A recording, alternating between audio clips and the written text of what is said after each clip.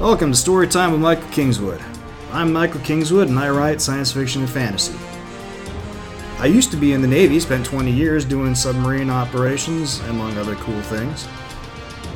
Learned to fly planes, learned to scuba dive, had a bunch of kids, saw the world, and I started writing fiction. In this podcast, I'm going to be sharing my stories with you in the hope that you'll have fun, and also that you'll like my stuff and come back for more, and maybe help a brother out with buying a book or two. So sit back, relax, I'm going to tell you a story. Hey friends, it's Michael Kingswood and it's story time. And I've got my podcast nook set up a little better here. And a lot more foam isolation up on the walls that you can't see because of the angle of this camera. But hey, ready to get going a little more. Like I said in the last podcast rather, it was a big transition in the fall, big transition in December, and now in January, and getting back to it. And I wanted to fix this nook up a little bit. There's still some more to do, but I think the padding and various other things I've got in here works pretty well. And gonna get started. I got a lot of good things going on lately in the writing world. Got back a day or two ago from Vegas. As you know, I go to Vegas a lot. And this time was up with a science fiction writing workshop with Christine Catherine Rush and Dean Wesley Smith, learning the art and craft of science fiction a little bit more. I got, 3 stories written in 6 days and a bunch of other pretty cool exercises done and hanging out with writers and good fun stuff. Learned a bunch, got a lot of writing done, had a good time. And I get back and I'm hanging with the kids now, which is always a good time too. But now, time to get back rolling with the podcast, like I said I was gonna. So won't take too much more time with the intro here. Gonna go straight into chapters.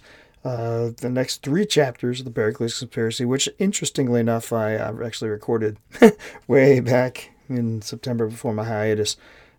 Just now getting them out to show you guys, which is cool. We'll get those going and hopefully you enjoy them. And got some cool kind of announcements for afterwards and more next week when we talk again. But yep, back again and hope you enjoy what we got here. Chapter 33, Isaac's Story. Jo was prepared for a lot of things.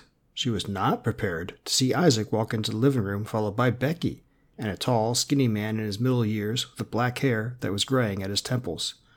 Both Becky and the stranger were dressed well, she in gray slacks and a light blue collared shirt, he in a dark gray sports coat and matching slacks with a somber tie to complete the ensemble. And they both wore serious, if not quite grim, expressions on their faces. Isaac, for his part, was dressed more casually, in a gray sweater pulled over a white-collared shirt and khakis. He nodded familiarly to Jo and Malcolm as he led the other 2 into the room and said, "Good evening. I believe you already know Becky." She smiled and nodded in greeting to the 2 of them.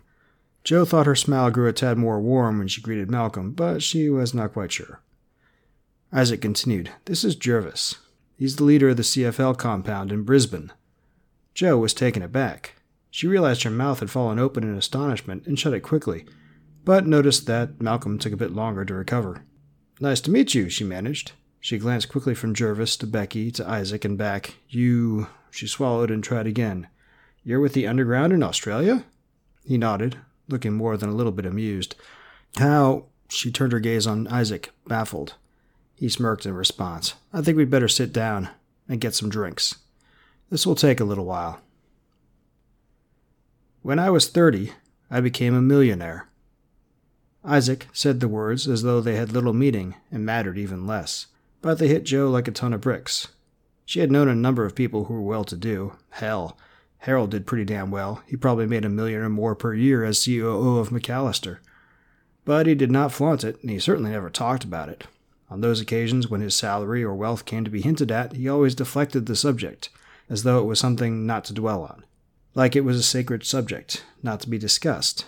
She had never met anyone who was so matter-of-fact about his wealth as Isaac. He smiled knowingly at her, his brow lifting. I know. I'm supposed to be ashamed of the fact that I made more money than most people could ever hope to earn in their entire lifetimes. He shook his head, snorting. Bollocks. I've made a lot of money then. I've made even more since, and I'm not the least bit ashamed to admit it, or shove it in anyone's face who tells me I should be. Joe glanced at Malcolm, unsure how to proceed. He sat next to her at Isaac's dining room table, across from Isaac, Becky, and Jervis. Joe saw that he was taken aback as she was, and no wonder. She had just met Isaac a couple weeks earlier. He probably had known Isaac for a year or more. But then she had suspected from the start that he had money. His clothing gave him away back at the motel. If Malcolm had not taken note, Joe smirked. Men often failed to notice obvious things like that, though. Was she really surprised that Malcolm had? Isaac's brow quirked upward, but instead of commenting, he raised his glass, filled with 2 fingers of scotch on the rocks, and took a sip. He remained silent as he lowered the glass to the table, looking at Joe with a challenging gaze. She took a breath and asked cautiously, "But you were so casual before. A simple car, unobtrusive clothes," and she gestured with her left hand toward Isaac's burn scars without realizing she was doing it. Abashed, she pulled her hand down and took a sip from her own glass, scotch again, to cover up her slip. "And I never had my scars repaired," Isaac said, completing her thought. He looked down at the table, where he cradled his glass in his hands and for a long moment was silent. Then he sighed and said more softly, "I keep them, as a reminder." Again, Joe glanced at Malcolm. His eyes met hers, his expression as questioning as she was sure hers was. But neither he nor she voiced the obvious question. For her part, Joe figured Isaac would explain it in his own time, if he wanted to. And so they sat in silence for a while. How long, Joe was unsure. They simply sat looking at each other, occasionally taking a sip from their glasses, until finally Isaac smirked slightly. "As I said, I made my fortune very early. I studied engineering in university and went to work at a promising design firm in Madrid. But after a few years, I had an idea for a new product and became clear to me that my firm had neither the ability nor the inclination to make anything of it." Isaac sipped at his scotch again. "So I started my own business. Within 2 years, my product was gaining market share at a spectacular rate. We were beating the competition in both quality and ease of use, and they became frightened." His eyes twinkled, and he grinned at her. "I entertained and turned down no less than 3 different offers to buy my company and the rights to my invention.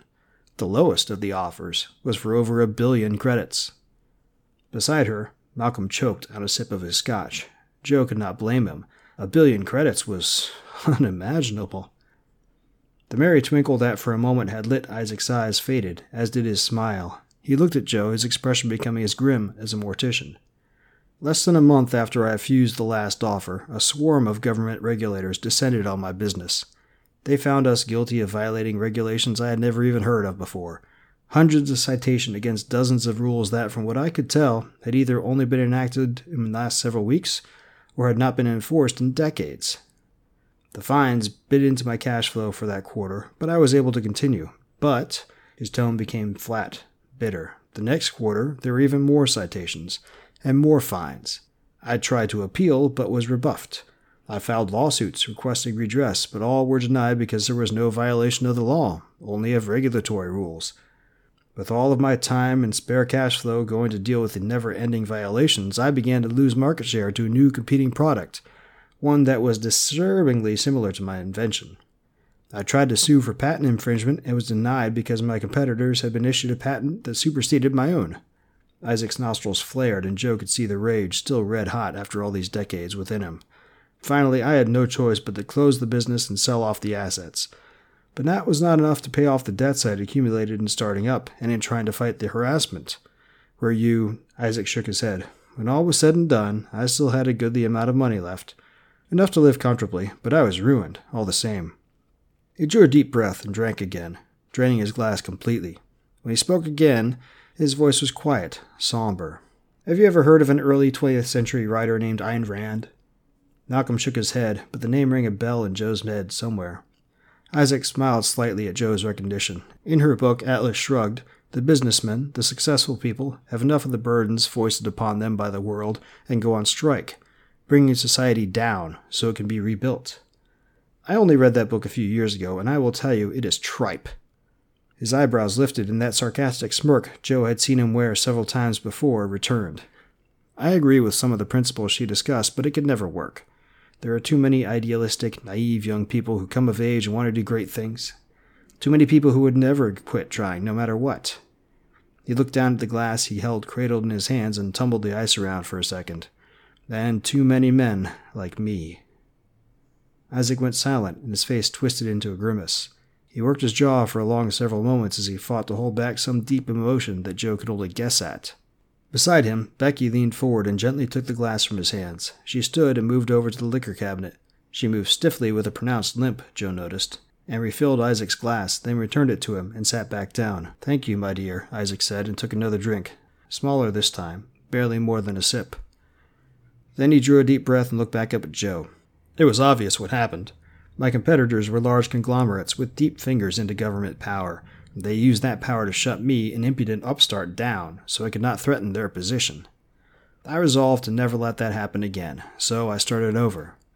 But this time I spent most of my time courting favor in Geneva, contributing to campaigns, dining politicians and regulators, supplying favors, that sort of thing.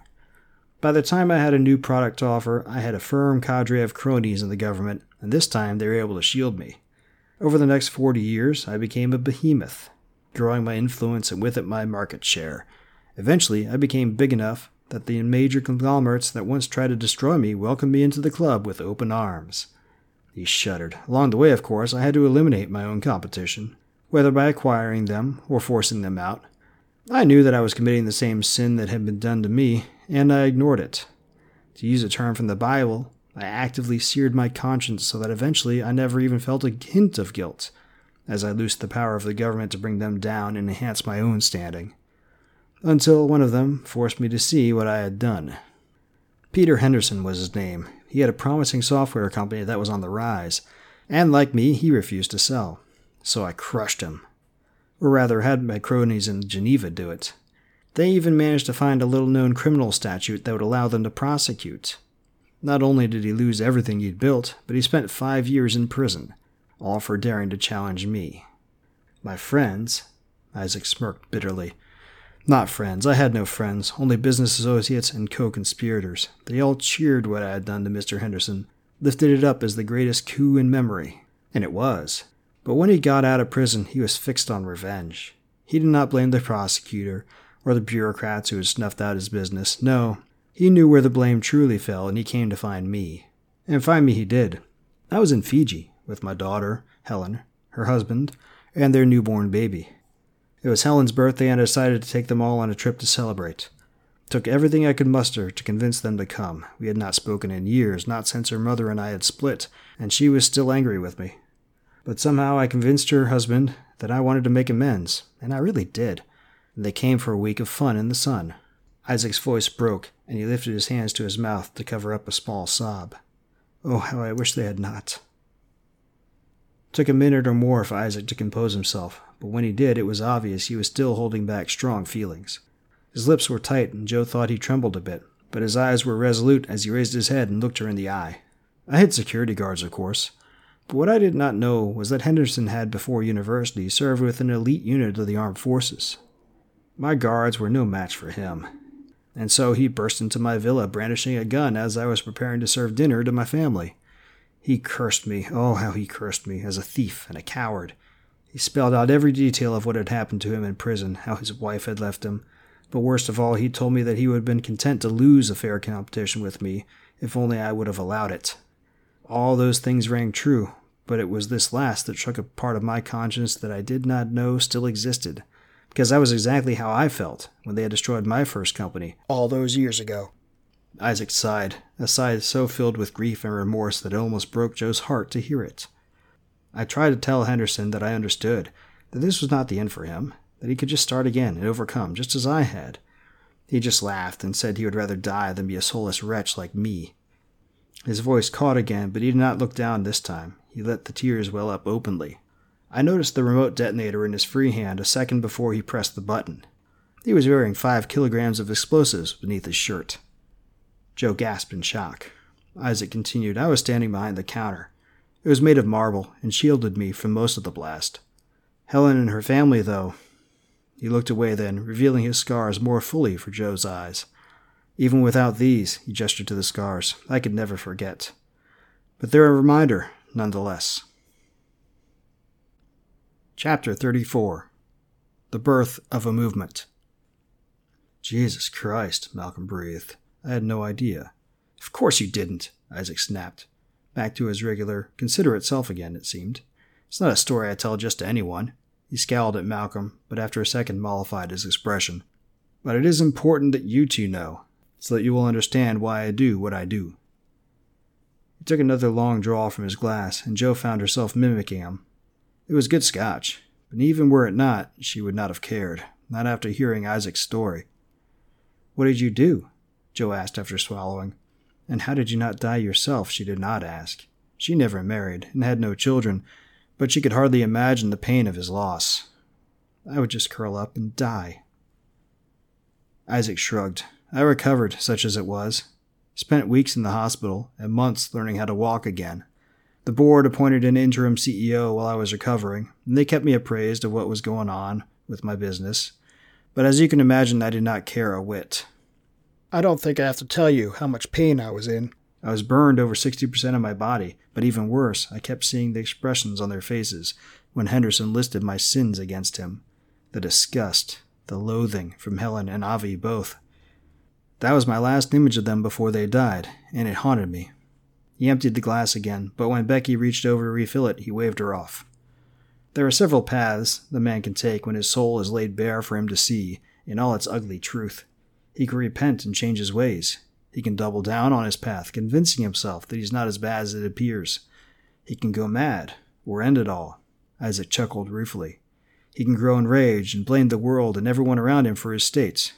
Or he can do what I did, and run away.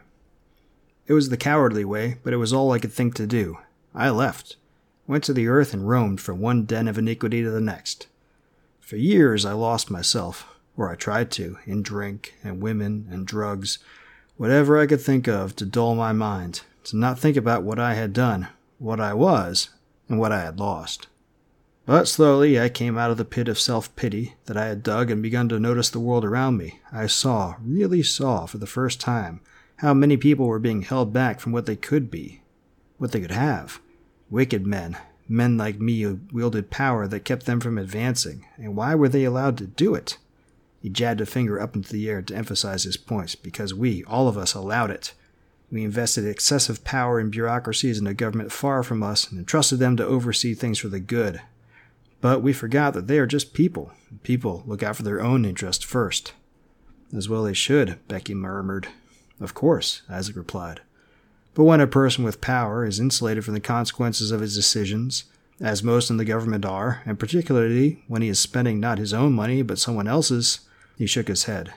Then his perspective gets warped, and he begins to think his self-interest really is in the interest of everyone. Then he grows power-hungry and corrupt, and unethical men like me are able to buy him to do their will. He leaned forward, fixing Jo with a steely stare. But if we limit his power, put bonds on the economic influence the government's allowed to wield, we can maybe stop the cycle of corruption and despotism, bring back honesty in business and competition. If we unfetter normal people so they're able to pursue their dreams without being crushed from above, we can all be better off. It all clicked into place like a puzzle going together. You created Citizens for Liberty, Jo said. Isaac bowed slightly in his chair. Took you long enough to figure that out, girl. But Malcolm stopped and shook his head, clearly perplexed. I don't understand. You don't have any hand in the decisions. You're around the periphery. Hell, I've spoken with you 5 times in the last year and a half, counting today. If you're the founder, why aren't I in charge? Isaac finished for him. Malcolm nodded, and Isaac rolled his eyes. The point, boy, is to dilute power. Spread it back to the people so Smith's invisible hand can actually work. Doesn't do much good for an organization devoted to liberty to itself have a despot, does it? Malcolm did not answer, but from his expression he remained confused. Jo could relate completely. Why not have the man whose vision created the organization lead it? Isaac looked between the two of them and sighed. I suppose I shouldn't be surprised. You starfarers are even more inclined toward hierarchy than us. What is it you call us, planet-bound? His eyes twinkled, and he chuckled briefly. Perfectly understandable, of course. A ship needs a captain, but, and here's the point, he leaned forward again, people do not. Isaac sat back in his chair expectantly. Jo really wished she had a good response ready, but she had nothing. Glancing aside, Malcolm was similarly silent. Isaac sighed again. Maybe this will help you understand, Isaac said. For a while, I was indeed the leader. As the CFL spread from Bangkok, where I first had my revelation, to other cities, I was ecstatic and happy to direct its efforts. You have to understand that I truly thought I was alone when I realized what a poison the philosophy of collectivism is. But as more and more people joined us and began expressing similar values, it was like manna from heaven for my soul. He smiled faintly. At first, CFL was open about its goal, and I proudly proclaimed the cause of liberty to all that would hear it. How foolish I was. The forces of collectivism and despotism, they're all the same, of course, have no tolerance for dissent, and especially for the philosophies that differ from their own. We were pilloried in the press, and I was dismissed as a madman who had cracked under the pressure of losing my family the way I did. Maybe he did. Joe suppressed the thought ruthlessly, but was not successful in preventing it from registering on her face, as Isaac looked askance at her for a moment and then burst out laughing. You're wondering if they were right? He laughed again and shrugged. Maybe. Maybe I have gone off the deep end into extremism. To that I will quote a mid-20th century politician, a politician, if you can believe it, who said extremism in the defense of liberty is no vice. He lifted an eyebrow at Joe. What say you to that?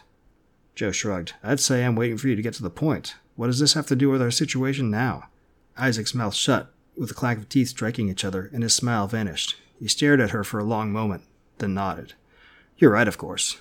Looking back at Malcolm, he said, suffice it to say that before long I became the public face of CFL, and shortly thereafter we were driven underground. I'll spare the gory details. You likely read about them in your history books back in school. He drifted off, then cursed under his breath.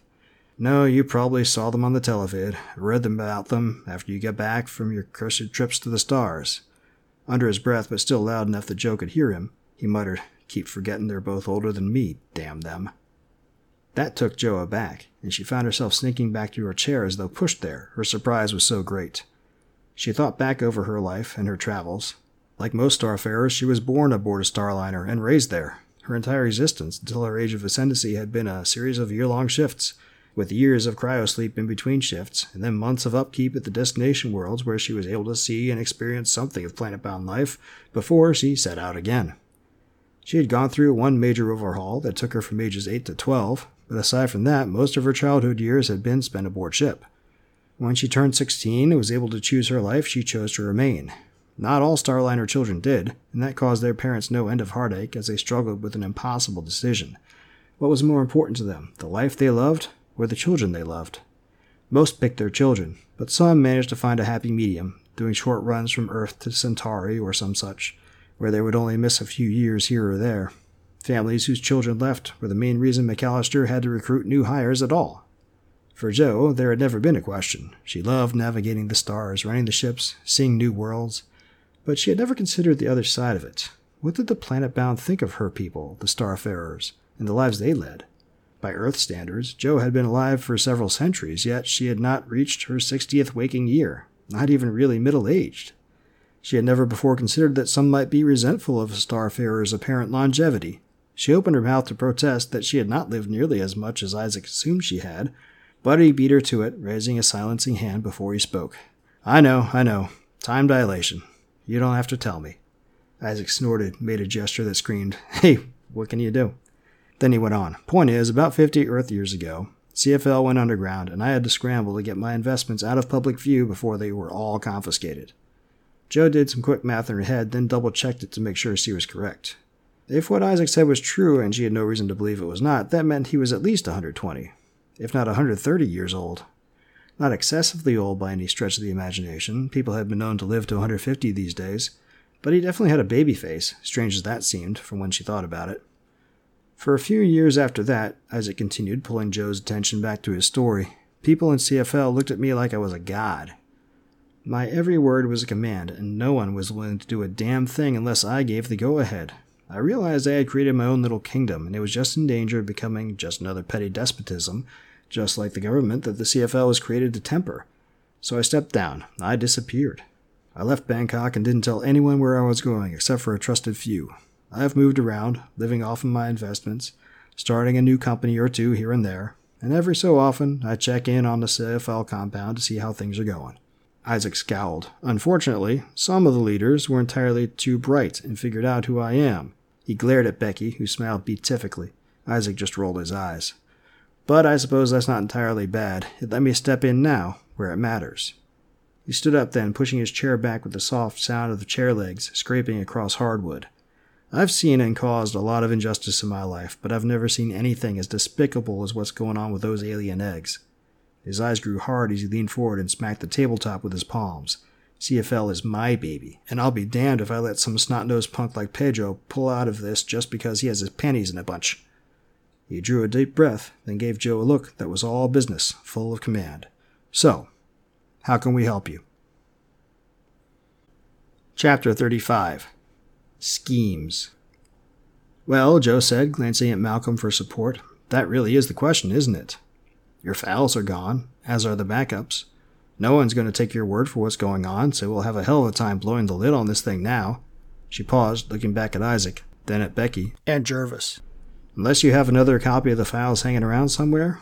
Becky flushed and lowered her eyes, clearly ashamed. No, she said, they're all gone. Joe nodded. And I expect your mole's been picked up already. If you recorded this from his implant, the metadata... Jervis interrupted her. No, we were quite thorough in removing all identifying data. As of this morning, he is still quite well and at work, with no one the least bit suspicious of him. That can't last. Jervis shrugged. You may be surprised. Joe pursed her lips, pondering. Maybe the mole could make another recording, or get another piece of evidence that they could use to take this thing public. It might work. I see those wheels turning, girl. Might be you should rethink that plan. Joe looked askance at Isaac. What plan is that? He rolled his eyes. This is not my first rodeo, girl. You're thinking we can just proceed as before, try to get a press conference going. Maybe with some new piece of evidence or some such, he snorted. Not gonna happen. Before, they didn't know we had them, but now they know we know, and they'll be ready for it. So what would you suggest? Isaac spread his hands and gave her a knowing smile that did not touch his eyes, and remained silent. Wonderful. That was real helpful. Think, girl, what's the core of the problem? Joe frowned. They're mistreating the eggs. No. What's the core of the problem? Where was he going with this? Sudden movement from the side brought her gaze to Malcolm, who sat bolt upright in his chair as though he'd been poleaxed. His eyes were wide. He looked dumbfounded. They're not returning the eggs home, like the aliens asked us to. Isaac's eyebrows rose high on his head, and he pointed at Malcolm in approval. Precisely. Now. He settled back into his chair and pulled it close to the table again. How can we help you? You know where the lab is, and you have a mole who'd get us inside. Isaac's eyes were positively twinkling as he nodded in response to Malcolm's words. Malcolm frowned. But that doesn't do us any good. We're stuck here in Quito. Unless you wanted to have your people go it alone. Jervis spoke up. We're quite capable, mate. But I think you'll want to be there, won't you? Then I don't really see... I have a plane, Isaac said. Malcolm blinked, then grinned. Okay, that takes care of that. It still doesn't help. Even if we could get them out of the lab... He trailed off, his eyes growing even wider as he looked at Joe. What he was getting at sunk in, and Joe felt like her stomach had fallen out of her body and struck the floor. He could not be serious. Could he? The biggest problem I see, Isaac said, is transportation off-planet. That's beyond my realm of expertise. He grinned. Do either of you know a trustworthy pilot? And just like that, the entire caper came together in Joe's mind. Okay, that's 3 more chapters down. They're now chapter 35 out of, I want to say, 62.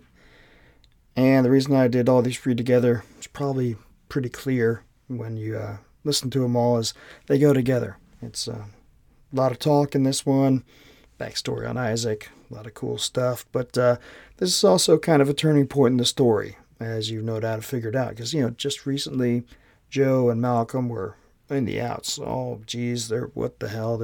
Everybody's kicked them out. The Pedro and his boys said to take a hike. They're wanted by the feds and the NSA. They're just screwed. But now things are looking up a little different.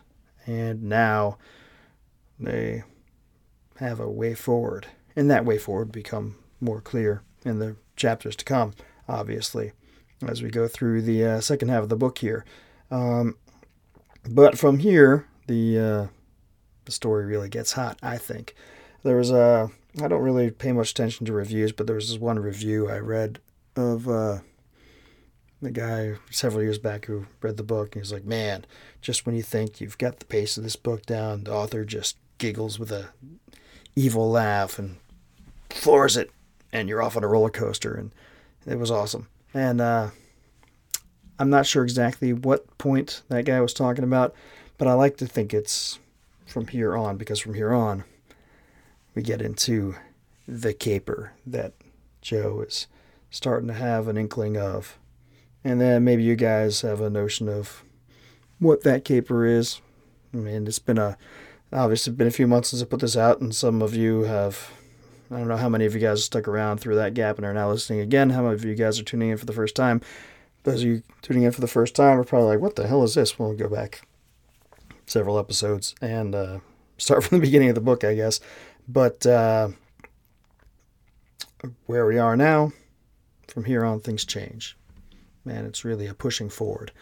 And it's interesting because as I was writing the book, there were several different spots where I was like hung up. Like, what the hell's next? How is she getting out of this? Like, when she get put in jail, that was one of them.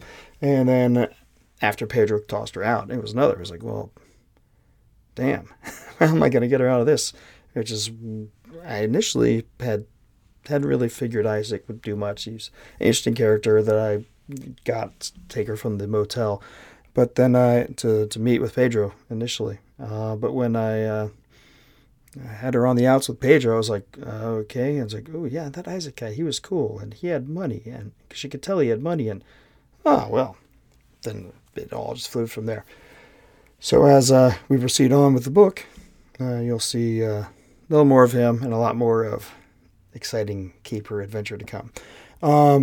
Before we sign off for the day, I want to tell you about a couple things, cool things that are going on. First off, directly related to the Pericles Conspiracy, is while I was in Vegas, I got invited to participate in a story bundle. If you don't know what a story bundle is, it's just like it sounds. The story bundle is actually a company. It puts together bundles of stories and novels, typically with 10 or so writers. They bundle all their stuff up and sell them together. I've bought several of these story bundles before, but never participated in one despite wanting to. But Dean, he invited me in because he saw the cover of Pericles, and the story bundle that's coming up is called Visions of the Future, and he's like, that would work well for this, wouldn't it? And I said, yes, Dean, it would. Well, I'd want to join in? Yeah, sure, I would. So I'm joining in with him and a few other, 7 or 8 other people. We're going to sell our books together through Story Bundle.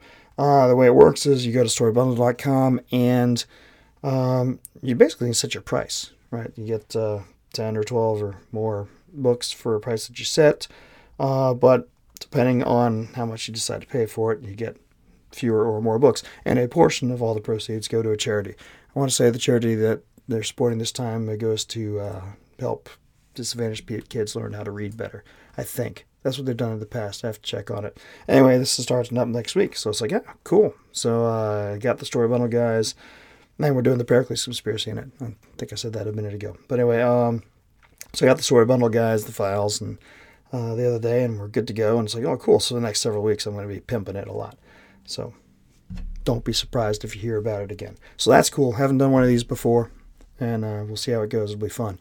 The other cool thing is, I've told you guys on the podcast before a couple times about the Infinite Bard. Me and a bunch of other writer friends who I know, friends and acquaintances, and somewhat less than acquaintances, but we all run in the same circle. Excuse me. Somebody puts out a short story of theirs for free on their website every couple weeks, and then the Infinite Bard, everybody links and tells other people about it, so everybody who's the authors involved have contact with, go and read the story that the person put up every 2 weeks, just to share stories and help promote each other and expose you awesome readers to cool stories. Well, I was supposed to have one of my stories up the beginning of the year, but a few things happened just with schedule and wasn't able to get done. So instead, I'm going to have my story in next week. Next Wednesday, it'll come out, and again, I'll pimp it when it comes due, but I'll post it on my blog, and also the infinitebard.com website will send it to it. But my story, Passed Over, is the story called. I'll be putting that out for free for everybody to read. Again, I'll tell you more about it next week. other cool things. I've been doing my short story a week writing challenge going on for 42 weeks now, and got 42 stories done in that time. Actually, more than 42. I'm like at 44, 45, I think, because there's a couple weeks when I did 2, and this past week I did 3 because of the sci-fi workshop. So that's been going well, and I'm cranking back on now that I'm back in the groove of writing, because I did really bad 2017 and 2018. That was my way in 2019 to get myself kicked back in the butt again into the habit of writing, and it's worked pretty well. The problem was it was only working well for short stories. I had the goal to do 52 in 52 weeks. Coming up close on that. No way I'm not going to hit it now, because far too committed. And so I'm shifting my focus not away from the short story week, but in addition to getting back into these novels I've been writing. So I'm going to finish up my Space Navy novel, do the 6th book of my Glimmer Vale Chronicles, and finally, follow up on my first book ever, Masters of the Sun. I had started on the sequel to it, and I got distracted, got doing other things, and here it is, 7 years later. Still haven't done it. Well, this year I'm going to get that done too. With all this work and practice, getting back into the groove of writing, I am totally going to get that done now. Now that life is settled down off the tumult of the last 2 years especially, it's a lot easier, I guess. Fewer excuses. There are fewer things going on that I can use as an excuse to not write, if that makes any sense. So again, more on that as it comes out. And in the meantime, while I'm doing that, I now have like almost 50 short stories that I am going to be putting out for all you guys to consume and enjoy over the next year and a half, just because can't do them all at once. I mean, I guess I could, but I would be doing nothing but getting covers done and getting things formatted and uploading them to all the various places. And besides, I want to give the science fiction and the mystery community at large the opportunity to enjoy those stories through selling them to magazines. So I've been submitting them to those places too. But as I make the rounds through, or if there's some things I decide I don't want to do that they passed over for next week for the Infinite Bard, I'm not sending that to them. I'm just putting it out to you guys. We'll get those out, and as I get bundles of stuff ready to go, put out collections and all that stuff, like the short mystery 10-pack that I did last fall that I told you guys about. Here it is. Up here, you can see it over there. I got a bookshelf with a bunch of books of mine. Well, I have a spare shelf. I can have my brag shelf ready to go, and yay.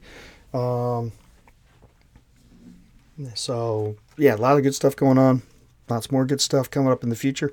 So stick around here and come by my website, michaelkingswood.com, and I'll let you know what's going on there. You can find me on Facebook. I'm almost never there, but I do have a Facebook page, facebook.com/michael.kingswood. I'm also on Twitter, again, almost never on there except for having a presence. I don't have very many followers. I don't follow very many people. Because actually I had deleted my Twitter account because I hated it so much. But just in the last few months I put it back on because what the hell, just to have a presence. I will occasionally go on there and do that, but mostly it feeds from my blog and that's about it. But I do check it. So if you guys get in touch with me there, I will eventually get back to you. Yeah, so that's all I got going on right now. Hopefully you enjoyed these 3 chapters. Next week, I think I'm going to take a break from Pericles just because since I'm putting that passed over story out, I think I'm also going to podcast that story for you guys. And then that will become an audiobook as well because why not, right? So we'll do Passed Over next week and then back to Pericles Conspiracy after that. And we'll chug through a bunch of these chapters and get through the book as quick as we can since, excuse me, there's a lot of other things to get done. So yeah, hey, thanks for sticking around. If you did stick around through the hiatus, if you didn't and you're just finding me, hey, welcome aboard. Lots of good stuff to listen to before. Some of the earlier stuff doesn't sound as good because I didn't have as good a mic, didn't have as good a setup. Certainly didn't have this awesome Nook with sound isolation that I have going on now. So apologize for that. But hey, when you start things, you don't really know how it works, and you gradually get better and better. And I think I'm getting much better now. That's all I've got. I'll talk to you guys next time. Until then, don't do anything I wouldn't do. Thanks for listening to Storytime with Michael Kingswood. You can find me online at michaelkingswood.com. I'm also on Facebook and Twitter. My web store is ssnstorytelling.com, where you can find all my books in your favorite formats. Purchasing through the web store nets me the most profit, but if you prefer, I'm also on Amazon, Barnes & Noble, Kobo, and all the other usual e-tailers. If you want to learn about new releases, sign up for my mailing list through the contact form at my website. I guarantee not to spam you, only send an email when I have some news to share. Storytime with Michael Kingswood is copyright of Michael Kingswood. Intro and outro music copyright Gene Paul Zogby, licensed through stockmusic.net. All rights reserved.